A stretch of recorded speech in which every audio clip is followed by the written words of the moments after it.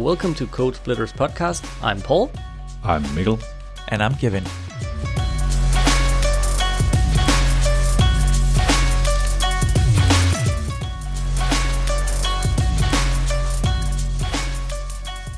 Right. Hello, everybody, and welcome to another episode of Code Splitters. This is the big 2-0. This is episode 20 in our wildly irregular schedule here. But that's what happens when there's kids and sickness and vacations and skiing, if I remember correctly. But it's nice to have the trio back together. We've had a few guests on the last few times, but now we have Mikkel back. Nickelback. Hello. Nickelback. that was just reminiscent there. Yeah. So what have you guys been up to since last time? It's been a while this time, actually. Yeah. What about you, Mikkel? You haven't been on for a while now. No, I missed one episode, but it's good to be back talking to you guys. But I've been out skiing since last time. So we went to Norway, me and the family. So that was really great. So an awesome experience and a lot of nice snow and great weather. So yeah, fun days. So yeah. Yeah, Norway hasn't been hit too much by the because I remember like at the start of the skiing season, like it was like in France and stuff like that. It's like, oh, we have no snow. It's like it was very bad for the season. Like Norway was fine.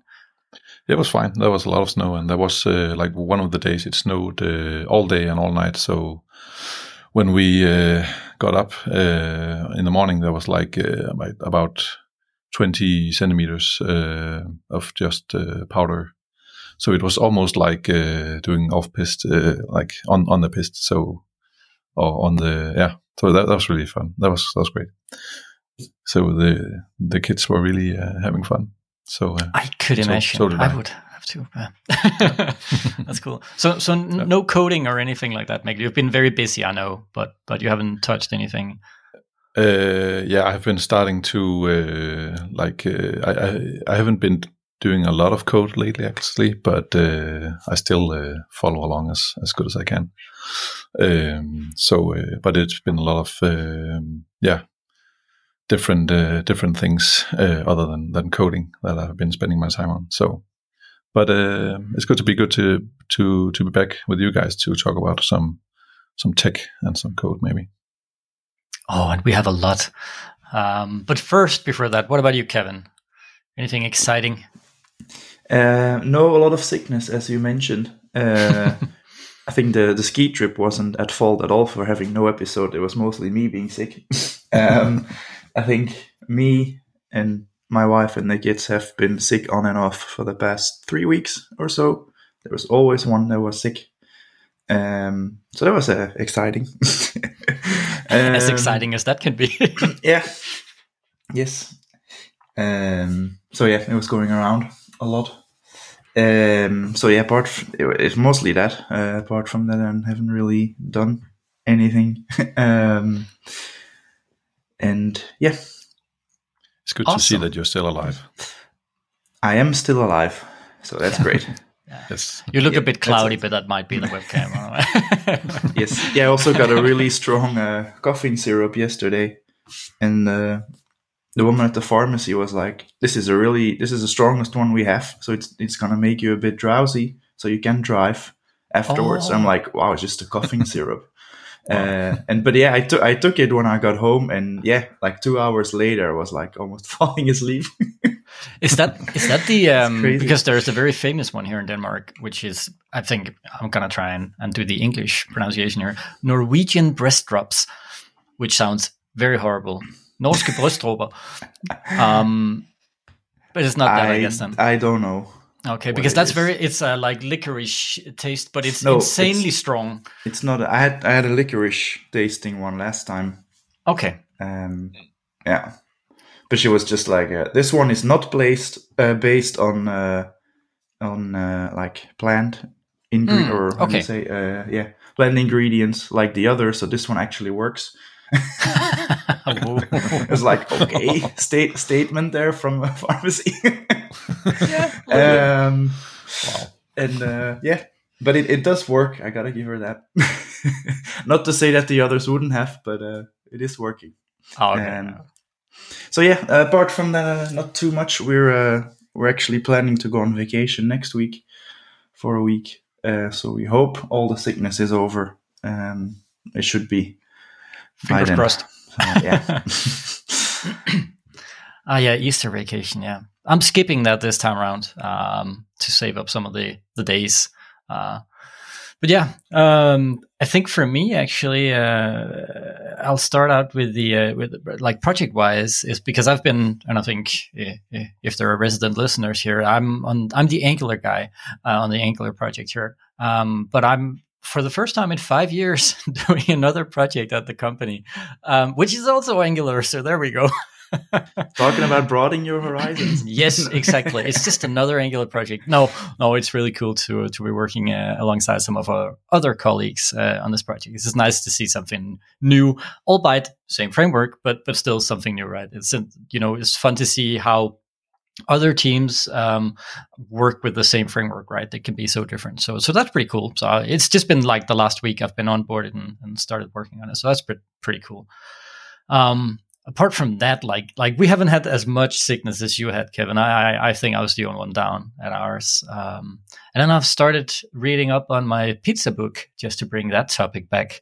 Yeah, I I think it was like the weekend before, 2 weeks ago or something. Like I visited my brother, and he had spent an entire week.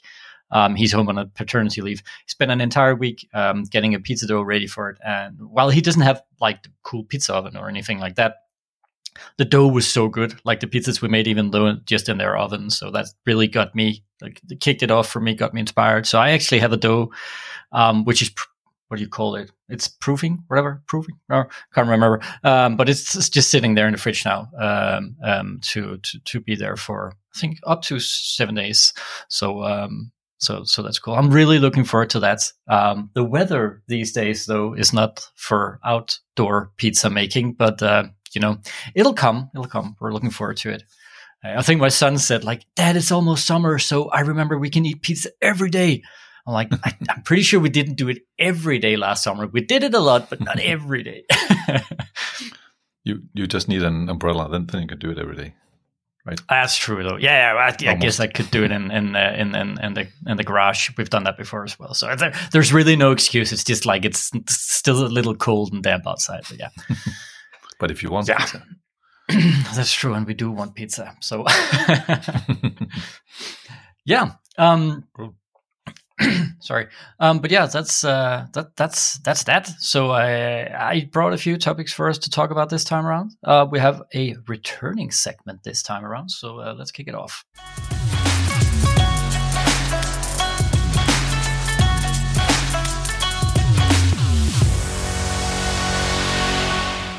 What's new in WebKit and or Safari, or WebKit/Safari? As we said, it's been a while since we recorded our last episode, so I might have skipped a few things here, but there are actually a lot of cool things out in Safari now. Historically, it has been bashed upon a little for its support of progressive web applications like Chrome, and the others have been far ahead in that. And we're not going to go into the nitty gritty of all the stuff there about it being a competition to the App Store and stuff, like why it's been like that. But we're finally getting web push and batching for iOS, which is pretty cool. So web push is just like, native applications can send you push messages of like, hey, there's a new message in Messenger or news or whatever, stuff like that. Now PWAs can actually do that also, only if they're installed, of course, not just in the browser. So a web page cannot just send you stuff like you actually can on desktop, if I remember correctly. So that's pretty cool. Alongside that, third-party browsers can now do the PWA install as well. They initially couldn't. Like if you wanted to install a PWA on an iOS device, you needed to use the Safari browser, which was a little odd since the other browsers are just skins on top of Safari, but it's there now. And then there's a slew of other things related to those web APIs. Yeah. I didn't know that. I didn't know that actually. That you can. Was that in the latest version? Yeah, I think it's 16.4. Yeah, okay. 16.4. So but that's the Safari release, but that opens up for other browsers to, for example, Chrome. So you can on an iOS device in Chrome install a PVA. Yeah, exactly. It's probably just been something private, I guess, that they just opened up. Exciting stuff. That's actually quite a big thing. Because it really is, yeah. Because I have been investigating a little bit, like some time ago, and it was one of the things that really was like important. That like, because if you're using Chrome, or I guess maybe most users are using Safari anyway, like normal or like standard users, but it was quite a big thing, I think. So yeah, exciting. Because you're pretty much locking out your users, like, because they don't know that they can install the like, if you mention it somewhere on a web page or whatever, and they're like, yeah, but you have to go over to the Safari to do that. That's a little odd as well, right? Yeah, and I think there are maybe some. I seem to remember there is some kind of third-party library or something that you can install, and it will show you a widget like an install. How to install, go to Safari, and then it will point down to the sharing button, and then you need to press the add to home screen. So it's not that intuitive, I would say. And that's true. Yeah, you're right. Yeah, it's not very visual. No, which I'm guessing it is on Android. Yeah, I guess Android it promotes it pretty pretty much, right? Because it will show you this banner, like you can actually install this website, sort of. So Kevin is nodding. Yeah, the the Android guy, the expert. Yeah, it pops up like an almost full screen almost like a toast message looking thing at the bottom, and then you just press the button, and that's it. Yeah, that's so much easier. Yeah. Oh yeah. I would use more PWAs on iOS if it was like that, because of course, I'm a bit more technical and stuff like that. So I know if there's things that I can install, like I used a Twitter PWA for a while as well and stuff like that. But it's just so annoying having to install them like that. And then there were sync issues and other things back then. But it hopefully it's better now. But yeah. I'm excited to look to investigate that a bit, to see how that will actually work. If it's if it still says like add to home screen in Chrome and so on, if there's something there. But interesting. Yeah, that's pretty cool. Yeah, and alongside that, we are getting like the screen wake lock API, screen orientation API, user activation API as well, which work pretty well in tandem with PWAs. Screen orientation, I think, says it all right. You get a notification when the user changes the screen orientation if you want to, rearrange things in your app depending on the orientation of the screen. Wake lock is for preventing the device from going to sleep or dimming the device and stuff like that. Like some apps have, like if you're watching YouTube or Netflix or stuff like that, it won't go into sleep mode. And now PWAs can do that as well. It's been on Android for a while. And user activation as well. I didn't know about this API. At first I was like, what is this user activation? But that's like if a user has interacted with your app, and they go out of the app and then back into it, then you can actually listen and say, oh yeah, the user had this active before, sort of like saying, okay, it's active again. So if you had video playing, you can pause and resume and stuff like that based on if the application is active or not. So you don't have to reload the page, so to speak. Exactly. Yeah. You can sort of pick up where you were before. Like say you had a timer running. Not that I guess that would make sense to have that running all the time, but just for examples, that's nice. Also, like for a native app on iOS at least, then if you exit the app, it will sort of like just pause the entire app, and then when you open it back up, it will just resume. So I guess that's probably the same, maybe.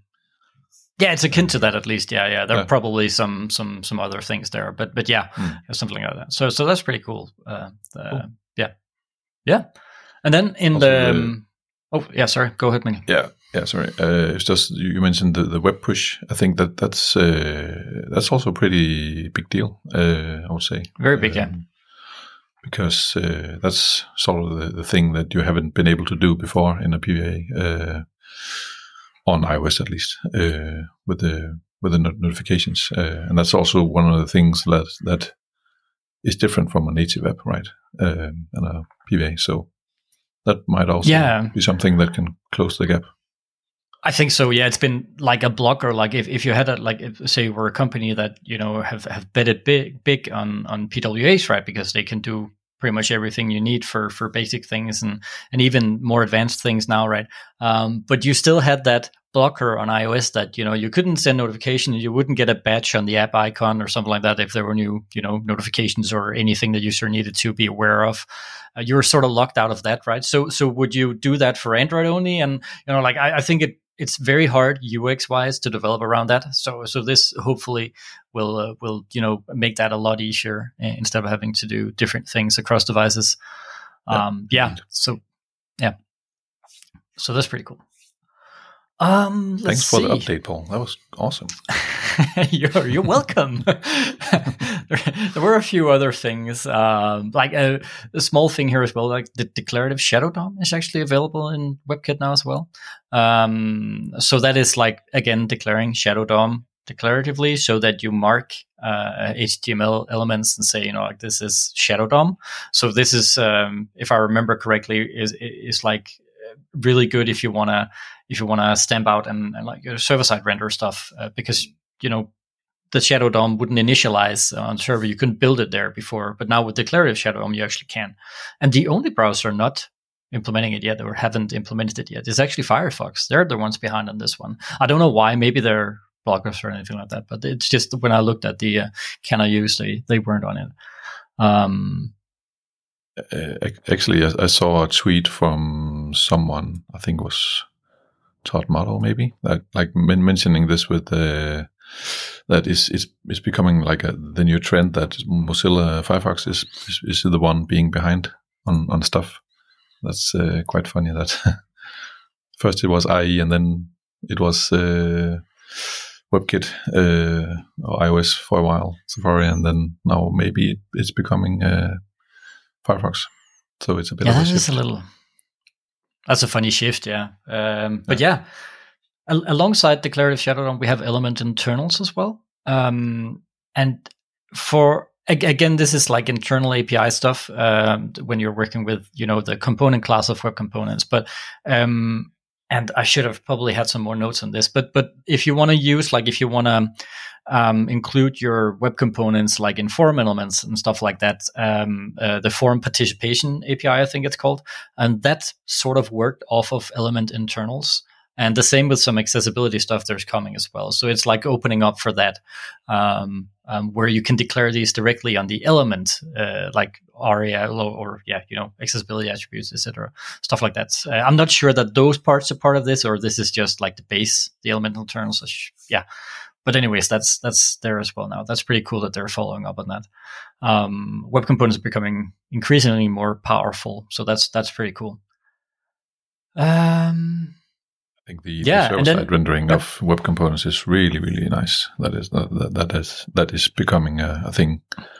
A lot of people have been wanting that for a long time. So that's really cool. I remember. Yeah, I think it's like is it a year ago? Is it just half a year ago? I can't remember. But Twitter was all over with like the whole web components versus frameworks and all that sort of stuff. Like, those conversations will always be there, and that's fine. But like the turning point there as well was like, but when it comes to like server-side rendering, yada yada yada, then and indeed, it was a very different story for web components there. But now that they're almost there with it, something, like enabling it, like I'm not hearing as much about it anymore. Like the web shifts pretty fast, and then I don't know if it's the thing right now, but server-side rendering is not the big talk right now, at least. So I don't know, it goes up and down. Yeah, but I think it helps with making it more and more usable in more contexts. So definitely server-side rendering, something that is really, really important. So I think it's really nice. Yeah, it really is. And the last thing I noted down here, which I think, and that's actually a very small thing, right? But it's just like a thing of annoyance. Like when you had an outline, like the browser usually puts an outline around buttons, etc., and stuff like that. When you tap to them, like the focus outline, the browser has their default styles. But if you change those styles of the outline, then if you had a a button with rounded corners using border radius, then the outline would still be square. It wouldn't follow the actual curvature of your border radius. They fixed that now, so it actually does when you have an outline. And it's such a small thing, but it's such a nice thing as well that it is there. I could imagine our resident CSS guy here, Kevin Tailwind, would like that as well. Yeah, it's cool. I usually disable outline, use box shadow instead, because it fixes a lot of those things like that in some other stuff. Does Tailwind reset actually remove the outline like for default, or is that something that you manually do? That is a very good question. They recommend using or at least for now, maybe that'll change now. They have these ring utilities, they call it, which is basically, they look like outlines, but they're made from box shadow instead. So they usually use those for like focus states and stuff. I'm sure it's because they had issues with stuff like rounded corners and maybe some other things. So I usually use those, but I can't remember if I had to manually disable the outline. Okay. I guess they don't. That wouldn't make sense to put that in a reset, right? Because then on default, you wouldn't have any focus states. Oh, I'm thinking maybe there's something around accessibility if you remove the outline. Yeah. But of course, if you have like a fallback, if you have something else that works for everyone, then fine. But yeah. Just put red borders around everything. Yeah, red borders. Red border, everything. Yes. Yes. But isn't that like the CSS debugging thing like people always suggest? I see them come up from time to time, like how you can debug and say, if you want to see if things are out of flow or margins and paddings, like just add a red border, just because it springs out, so it's so easy to see in your application when you're missing stuff. There's some pretty cool ways of doing that.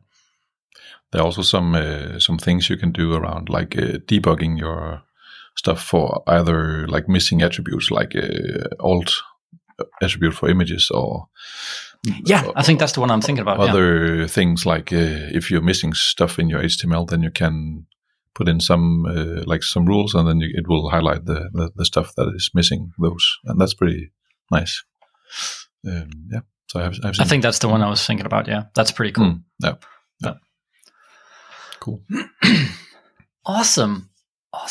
Well, I think that pretty much covers like at least what I had noted down about what's new and coming in Safari. And I think you touched upon it a little bit there, that Firefox is behind on a few things. Now I don't think it'll go up and down. I'm not going to be the one to say that they're the new, the new WebKit, the new IE or whatever, because it goes back and forth from time to time. So there's that. But I think it's pretty cool that we're getting all these like PWA related things. They're really closing a gap that has been there for a while now. Then we'll see if the implementation is solid or what it is, because as when PWAs became a thing on iOS, like they were still pretty bug ridden and didn't work as well as they did on Android. So let's, fingers crossed that this will be good, but we'll take it from there and see, right? I don't think we have any PWAs that we're working on, or our colleagues right now, or anything like that. So it's not like we're affected by it, but no. It would still be nice to know that it was working if we were ever going to. I think if the support gets better on iOS, then it's probably something we'll do more of, because that's that's usually the showstopper if iOS or Safari on iOS doesn't support something. Yeah, because that is the engine that runs all the browsers on iOS. So exactly. That's a whole other mountain to climb, that one. I know that people are wanting third party on there for a while now. We'll see if it eventually comes, if ever. I've heard talks about that, like if it will ever come, or if it's a good idea, or like pros and cons for how it is now and how it should be, maybe. There's a lot of opinions there, and we'll see. There are no opinions on the internet at all. You should know that, Mikkel. Everybody agrees. Only rights and wrongs. Yes, exactly.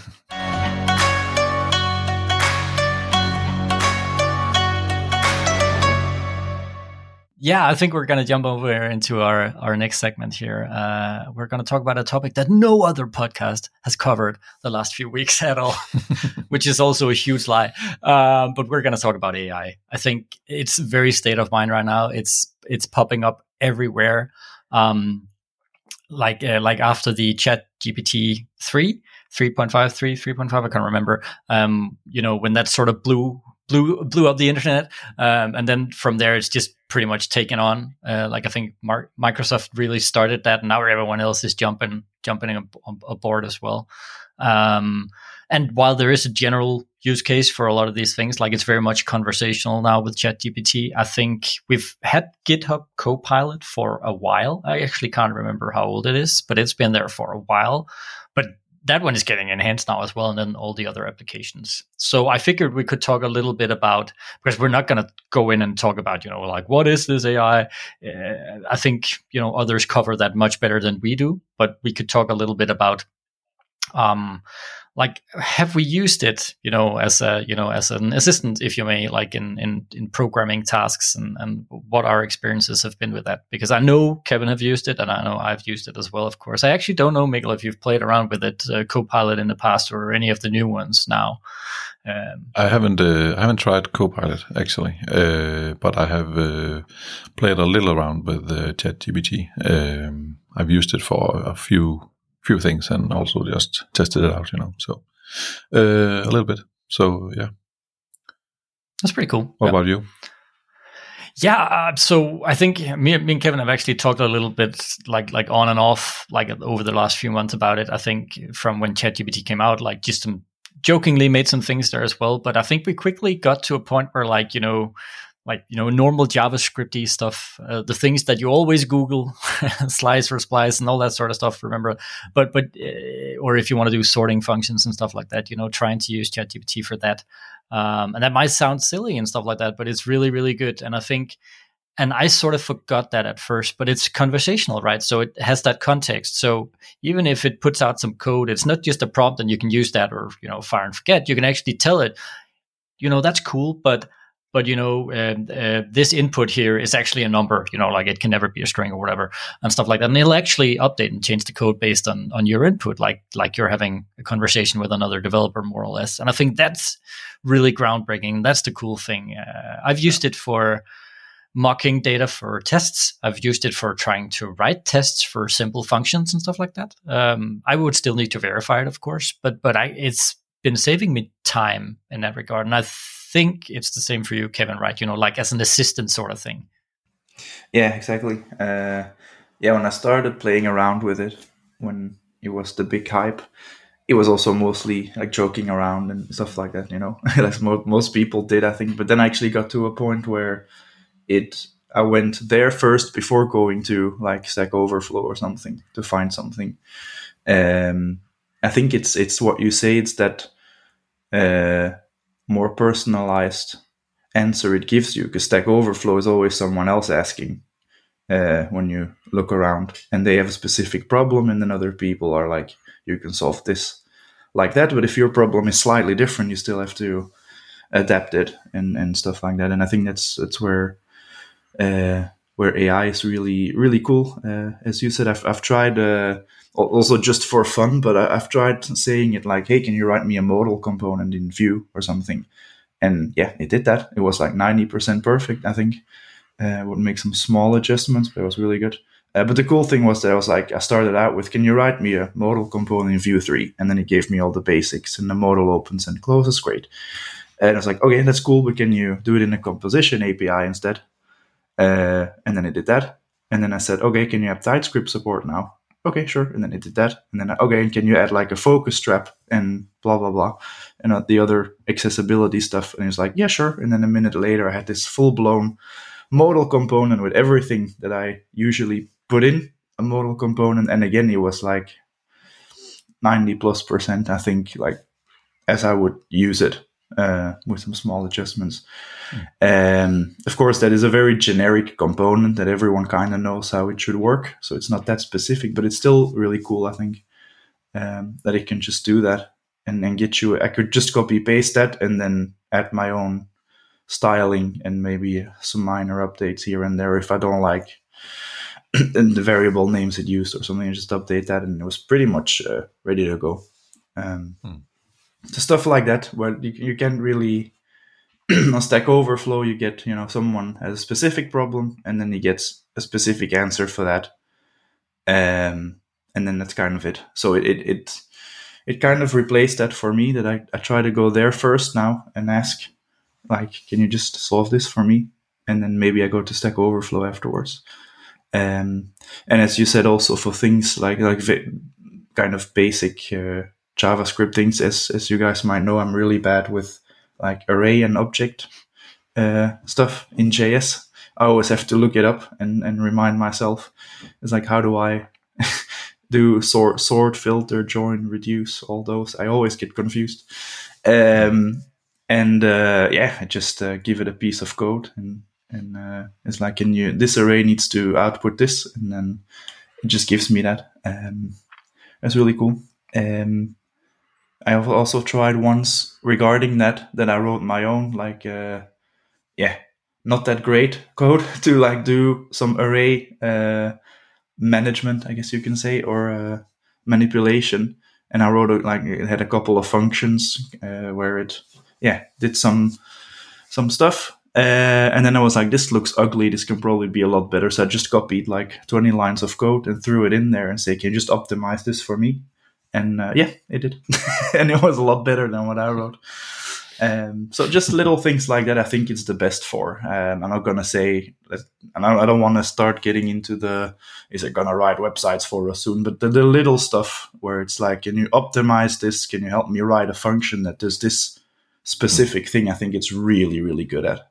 And it gives you, and then you can even say like, okay, call the function name this, or write it in this way, and write it in TypeScript instead, and blah, blah, blah. And it'll just update the answer. And that's what you miss from Stack Overflow. You might find a really good answer on someone doing something, but then you're like, okay, but I use TypeScript, so I have to kind of migrate it and add the types to it, and then maybe other stuff will break, and then blah, blah, blah. And you still have to build it yourself.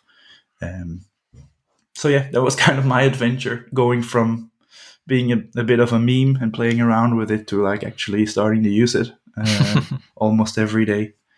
I think code is where it's best at, I think, in general, because it's very input-output, I think, is where they're just really good at. And pretty up to date, like when I asked about the Vue 3 composition API stuff, and it just knows all that. That's the benefit of like us as developers jumping onto these sort of things, like, like AI and stuff like that, up front. Like we're supplying a lot of data to learn on. So I don't know how their models work, but I would assume that has something to do with, the knowledge available as well. And there's been a lot of posts about and articles, especially now because it's blowing up, but also from non-tech people, etc. Like, here are 20 jobs that can be replaced by yada yada, stuff like that. And take these with a grain of salt. Not that I am like, don't go to me to be like, and I told you so or whatever in the future, because maybe some things will change, but it's still not. As far as I, from my point of view, it's not sentient, right? It's not gonna, think of anything out of nothing, right? And also I think, and that's taken out of the context there as well, is that I think one of the jobs it said that it could replace was like being a teacher, and I was like, I think my brother, who's a teacher in elementary school, has a thing or two to say about that, because one thing it might be able to teach a kid, like math, simple math or whatever like that, but there's so much more to teaching, like all the, like shaping a human being, like, helping them actually grow and develop and stuff like that. I honestly don't think an AI can do anything like that. So again, all these articles, grain of salt, like it is with everything, like when something blows up, there's going to be a lot of, I guess, misinformation, but also a lot of, just guesstimates and stuff like that as well. Because, as you say, Kevin, like, could it build an entire website? I actually think it can. I think I saw, examples of it. A guy who, I think he spent like an hour or two or something like that, and they built an actual iOS application that works, like showing like the 5 top movies this month or whatever, stuff like that. And he said, like, he had to prompt it, he had to tell it, like, oh, there's an error here, and it would actually, he said, it was very funny, it was very apologetic, and be like, oh yeah, sorry, there's, I'll fix this error and stuff like that, which is cool, because again, that it's like you're talking to a junior developer, right? But having it do that and be an assistant to us, I think it's very important. So I don't think it's going to replace my job like in the near future, but I am at that point where I'm like, I better damn well learn about using these tools again to be more productive, because I think that's where it's a huge benefit to us as developers. And again, Mikkel, you said you haven't used it as much as me and Kevin and stuff like that, but I would urge you to just test it out. I know you haven't been coding much lately, and I guess it can't help too much with managerial tasks, but but it really is like it's groundbreaking, I think. Yeah, but I have been using it for like asking questions about, can you explain this topic to me, for example, just for testing. Oh, yeah. Like, can you tell me the pros and cons on this technology or something like that? And it was actually pretty good. It was fine. So, and it was, I guess it's probably, in many cases, it would be faster than Googling, because you would have to go to different sites and back to Google and read a lot, and it will so like it gathers a lot of the important stuff for you and puts it in bullet points or sort of like, so it's really really nice. So I have been played around, and so far I think it was really good. So I think so far I think it's it's a better Googling experience, and then of course there is because I actually also used it for something that was some what can you call it? It was like I needed to what is the difference between these two chords? Like how are those different, and what are they used for, and so on. So, and that was also really really good. But I think the programming part is where it's really really good, because also there is a tons of examples and documentation on programming language and best practices and blog posts around how to do stuff. So of course it's really good at that. So I think we are also lucky that that there's a lot of information about that.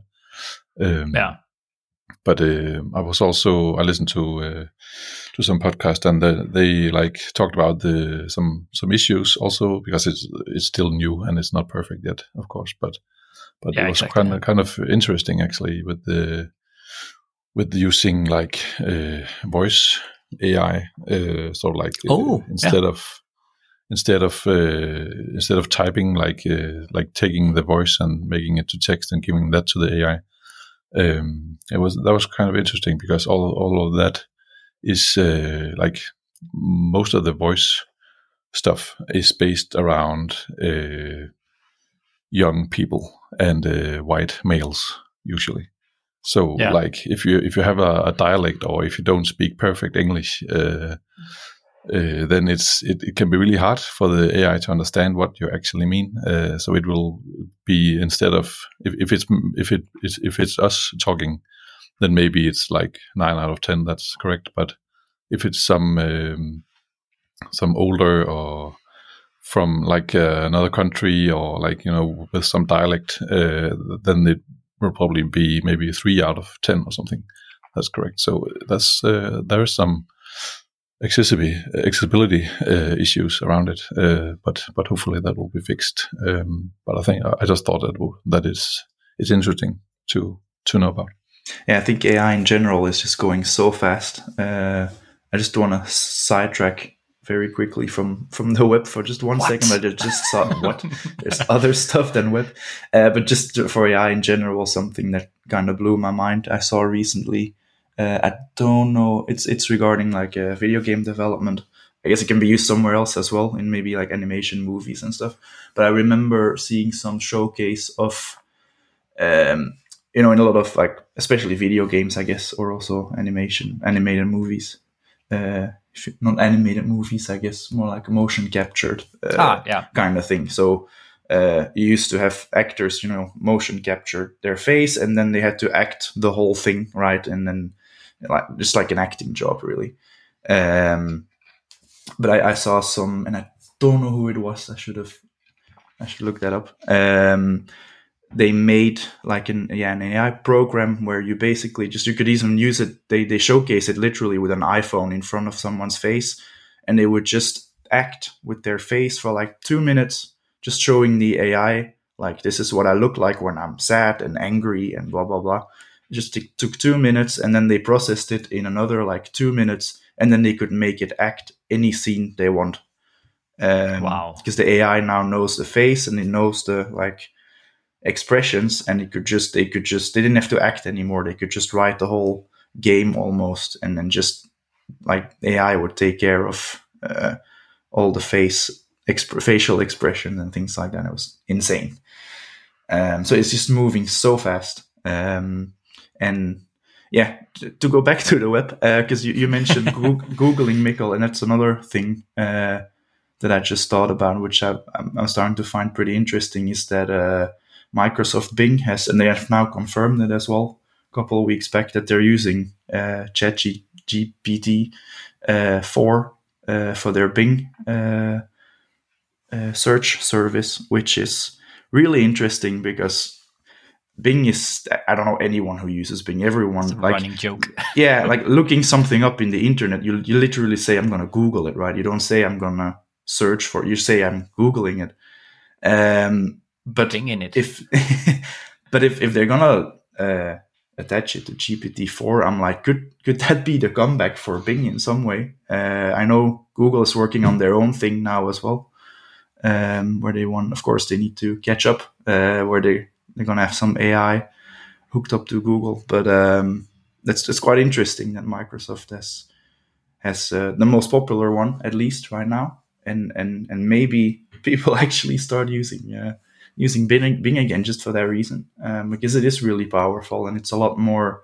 It's going to give you much better and personalized results to what you're actually looking for. And I guess with that technology, you can, instead of Googling something and then you get the results, and then maybe you have to look down the page or multiple pages. No one uses multiple pages further, but no. you have to look for a while to find what you need. Maybe you can actually ask it follow-up questions, because it remembers your train of thought, and you can actually say like, okay, that didn't really work. I need this instead. And you can actually, like, instead of just one search query, you can actually have a little conversation and give it exactly what you need. So that could be. I don't know if Bing will actually make a comeback in some way. That's interesting. I think like Google is using AI already in their Google search, a lot of it, but I think they have just not had the conversational part of it, and maybe they haven't had that because people maybe wasn't ready for it.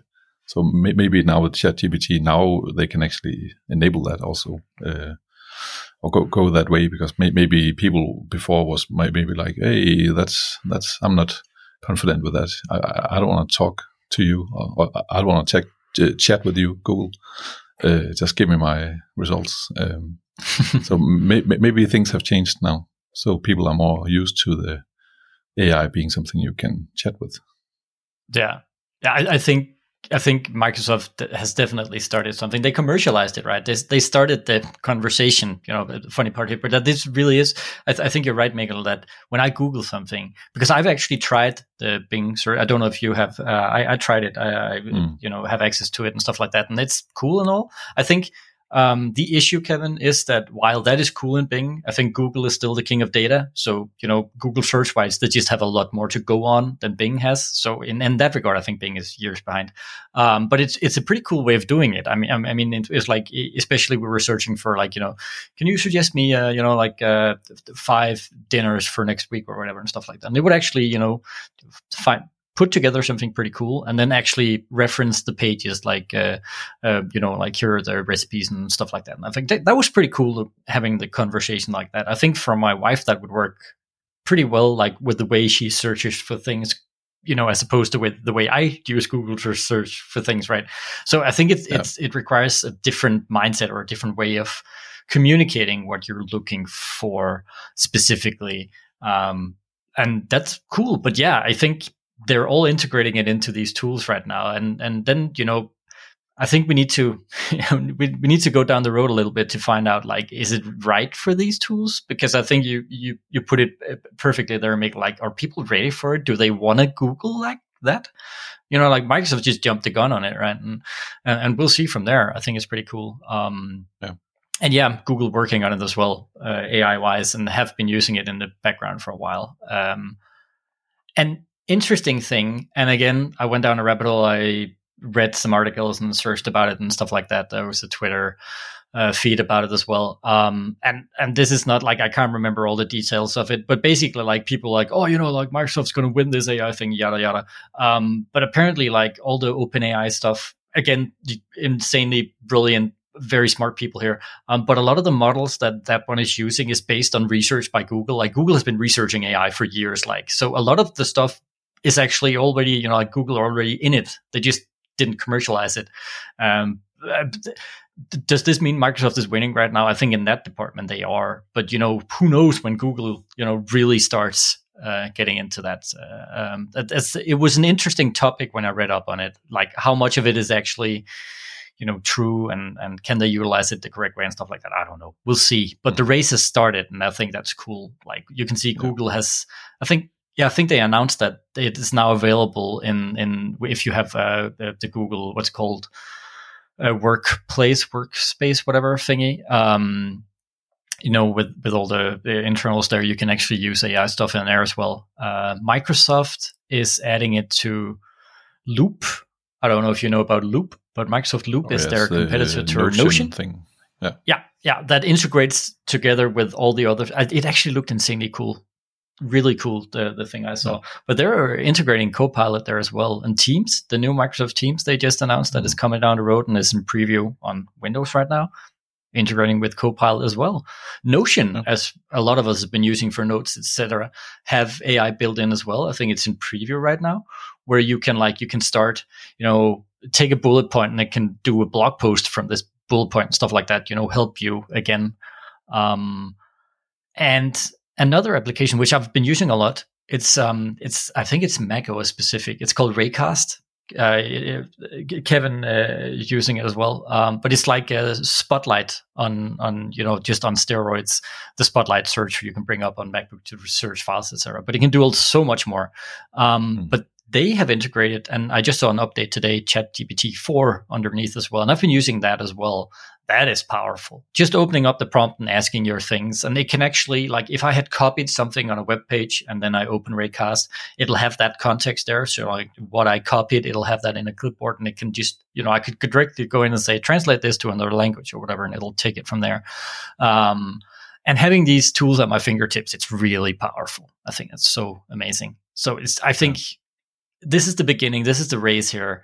And I'm not saying that we'll be lost if we don't follow up on everything that's happening right now, because I'm not going to use it in Excel, etc. But it's really, really cool to follow up on and see, what happens here. I mean, yeah. I think one thing you mentioned was this, that the race has started, and I just thought that this OpenAI, do you know, actually, it's not owned by Microsoft, right? It's like no, I think they own 40% of it, if I remember correctly. Okay. Yeah, they have a lot of stock in it.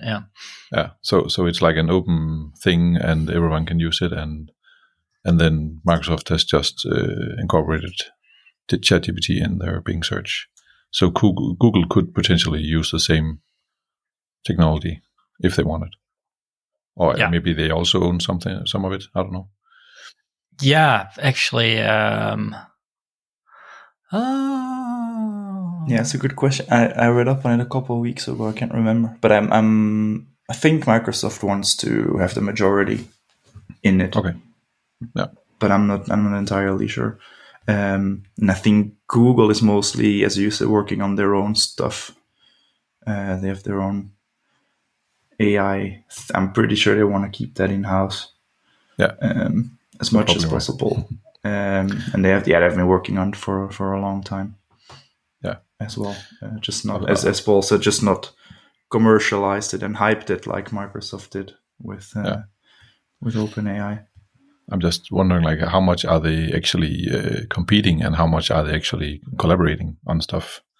But I don't know. I was just wondering. That's who knows, but it is exciting. Yeah.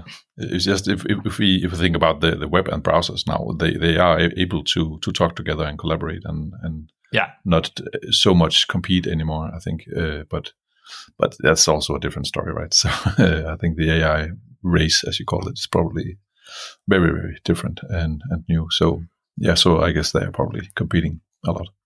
So, but yeah, it's exciting.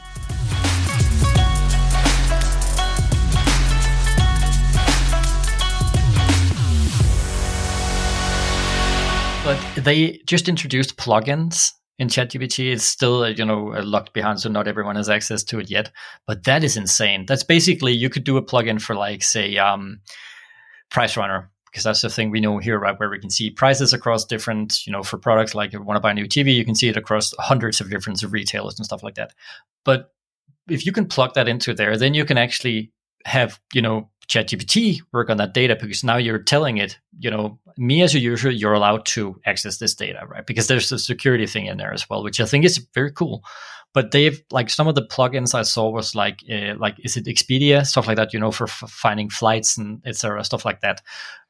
So now that they can do plugins, and you can basically, a company could plug it into their data, again, behind a login and stuff like that. And then users could actually use ChatGPT to work on their own data, or, access things in their own company and stuff like that. I think that's insane.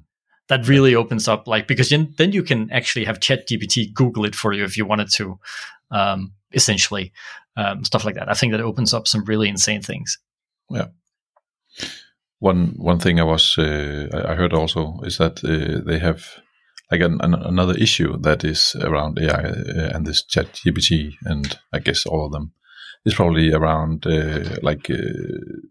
showing sources, like where data is coming from, because it's with all these. I'm not an expert, but all these neural networks that work together, and they are combining information from so many places, so the output is a mix of so many things, so they can't say, like, it's from here or from here. So, like, giving credits to whoever owns the information or where they found it, and that's kind of a problem.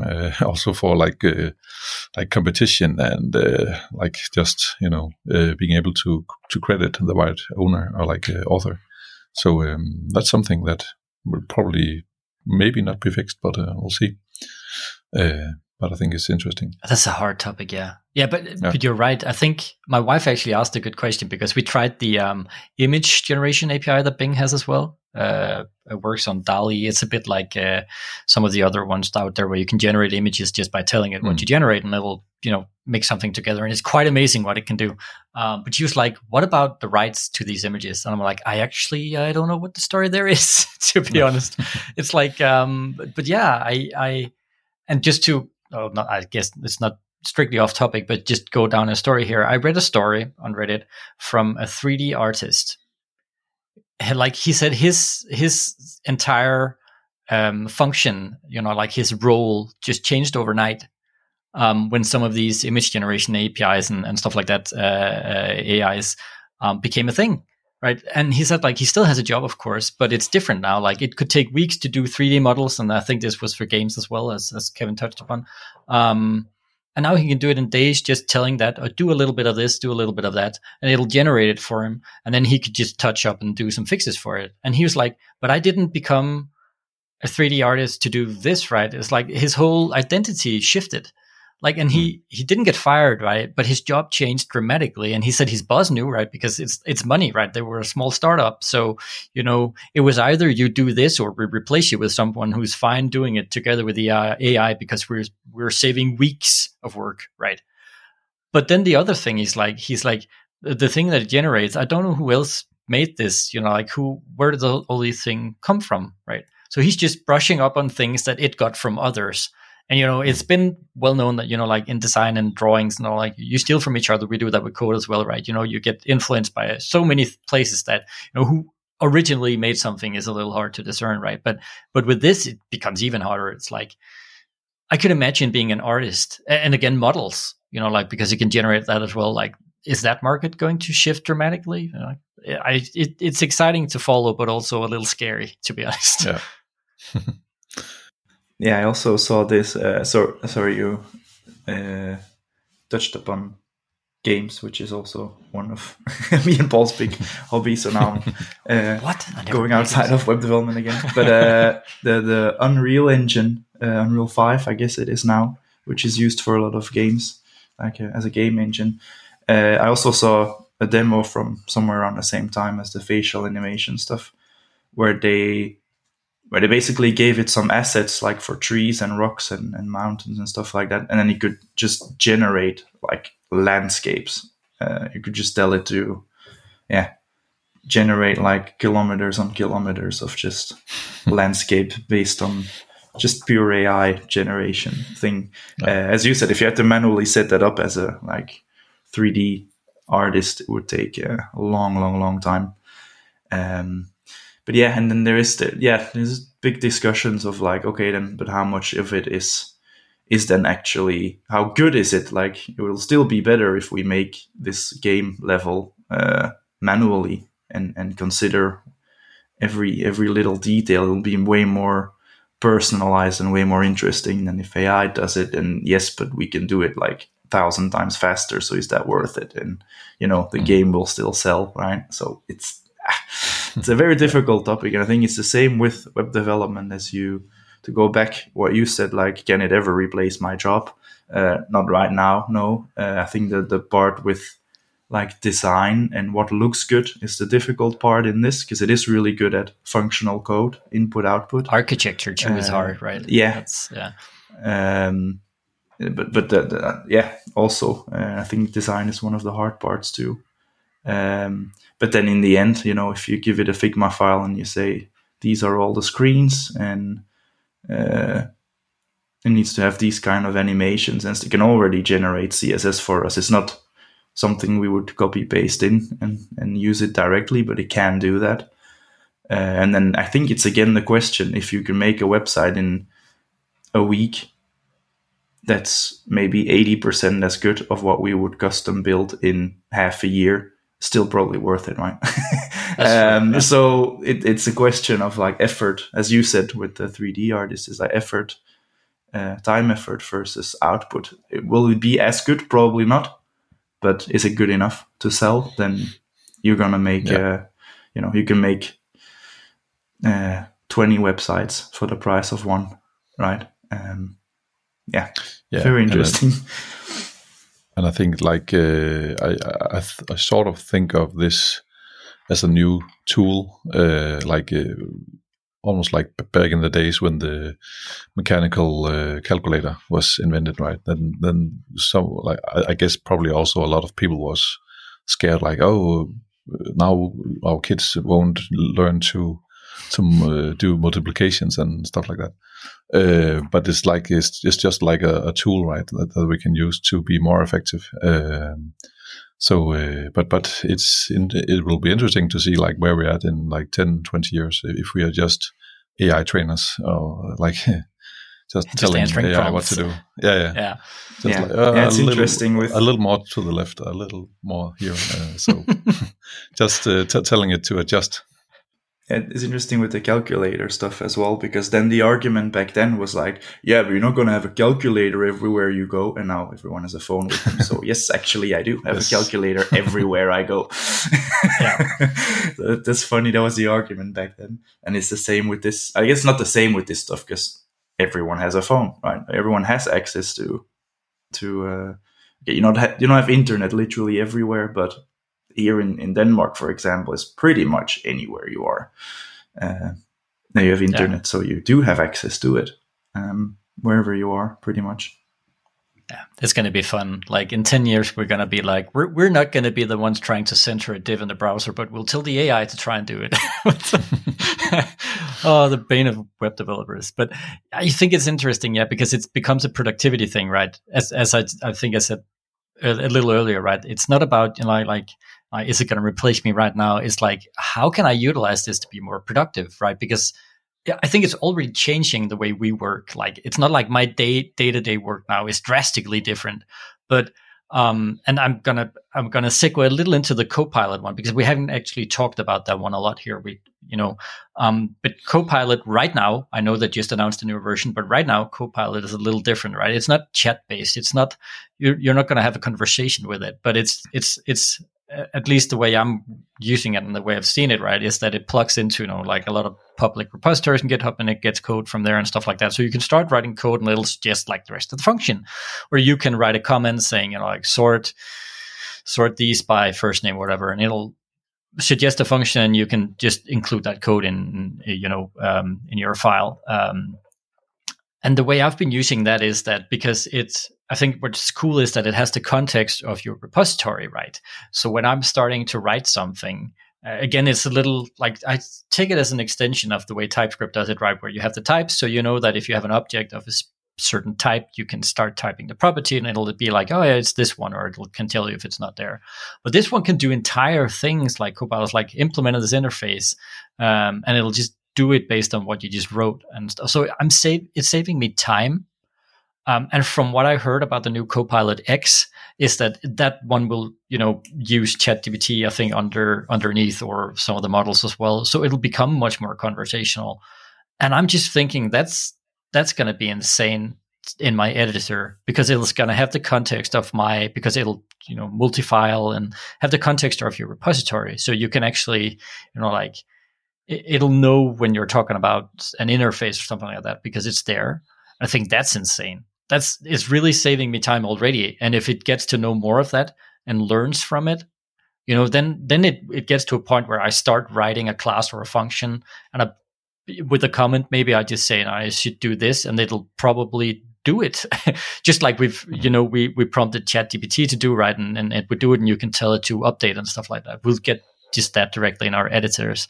And a colleague as well over at our client said that he saw, I think I didn't read up on it, but he did. But again, with the new Copilot one, like helping do, pull requests and stuff like that, automating all that based on it, it's going to be insane. I mean, I'm interested to see how that boosts us. And because then it gives me more time to think about architecture and accessibility and other things, and not just writing the code, because that one gets, done for me more or less. But yeah, still, we still need to verify it, but yeah. And that's where the personalized thing becomes really interesting, because I never thought of it like that. But imagine if you had Copilot running in your editor or whatever, and it followed you throughout like a couple of projects or a couple of months of work, and actually knows how you write stuff and how you prefer to do stuff. And it will just like give you, the next time it'll give you a function the way you would write it. And you're like, instead of having to update it. So it actually knows how you structure your code and how you do things. So when Kevin gets onboarded to a new project, Copilot is just going to be like, do you want to just install Tailwind right now? Or it's just going to automatically do it. It's done just when you get access to the repository. It's done the PR and everything is there. Yeah. I'm gonna convert every tab to a space right now, just as you like it, right? Oh no! Yes. But yeah, it is really interesting. I bought access to Copilot now because of that, and because I heard from our client over there that because they're getting an enterprise license, that I'll probably get access to it from there as well. But I just jumped it. I really want to try it out and see how I can work with it, because I think it's I'm writing code faster than I did before, and it's not like I'm doing it wrong. It's still not writing code, and it's not fire and forget right now. I'm still verifying it, right? But it's helping me, which is pretty cool. Yeah, that's nice. Really, really nice. I have one. It's not like I want to sound like the old grumpy man, but I do have one more like concern around the AI stuff in general. But it's like because I think like a lot of this AI stuff requires a lot of CPU power and a lot of crawling of data and storing of data and computing. So I'm just wondering, like, around the sustainability topic, like that is probably something that is is a downside because it will probably take a lot of compute power to help us. So I hope that is something that they think about. But I guess it's again time spent versus if it then does some of your work 10 times as fast as you do. Yeah, there's definitely a calculation there. Yeah, but it is a. Yeah, but you don't go and then turn off your device when you're done, right? What, you don't just say to the AI, "Do my work," and then you go skiing? That would be nice. I would love that. The old grumpy man disappeared. No, no. I don't want to sound like an old grumpy man, but it is something that I think is important to think about at least. But I think you're right. Yeah, it is important. Yeah. Shouldn't forget. Yeah, but it's also hard as a consumer of ChatGPT to do a lot about, right? Of course, you can not use it, but still, you want to do it. So yeah. Yeah, that's true. Yeah, it's going to be exciting to see, like, when it becomes, well, I guess it's already pretty mainstream, right? But when it starts getting integrated in all these tools, right, and stuff like that, right? Because the Raycast one, as I mentioned, is actually using ChatGPT underneath, right? So that's the API hookup there. And I've seen people on Twitter now already who got beta access and stuff like that is hooking into it and doing amazing things, right? So you're right. It's gonna run the backbone of a lot of things without people maybe thinking about it or knowing it, like the general consumer. But it's yeah, I think it's it's going to be exciting to see. But I think us as developers, at least, we should we be afraid right now? I don't think so. But I think we should start working with it, and because if our jobs shift a little, like jobs do over time, always have been, always will in the future, I guess, we'll just have to work a little differently, or make this a part of our toolbox. I think is what I'm trying to say. Yeah. Exactly. Yeah, I think it's similar to the guy you talked about, where you heard how his job kind of shifted. When this becomes better and better, it will take some of our work that we usually do manually. So it'll be like, it won't be, a job requirement won't be anymore like have 3 years of Angular experience. It will be like, can you use AI as well? Because it'll save us a lot of time. And I think it'll be a part of like our job, especially when it becomes more integrated, when it runs directly in your IDE, and it like can, like Copilot kind of does. I haven't used it that much. I tried it out once when they had a trial, so I can't speak too much, but I imagine when you're starting to write code, it can give you like suggestions of like, this is how your function could look and blah, blah, blah. And just like you get IntelliSense, but for like actual full functionality things, then it's of course something you should use. I think it'll be a bit stupid to say, no, I'm going to write this myself now, instead of, you could just have it give you the function, and then you could spend maybe 30 seconds just refining it how you want it or whatever. Yeah, so it's probably gonna be a lot more reviewing AI output and not so much writing everything from scratch.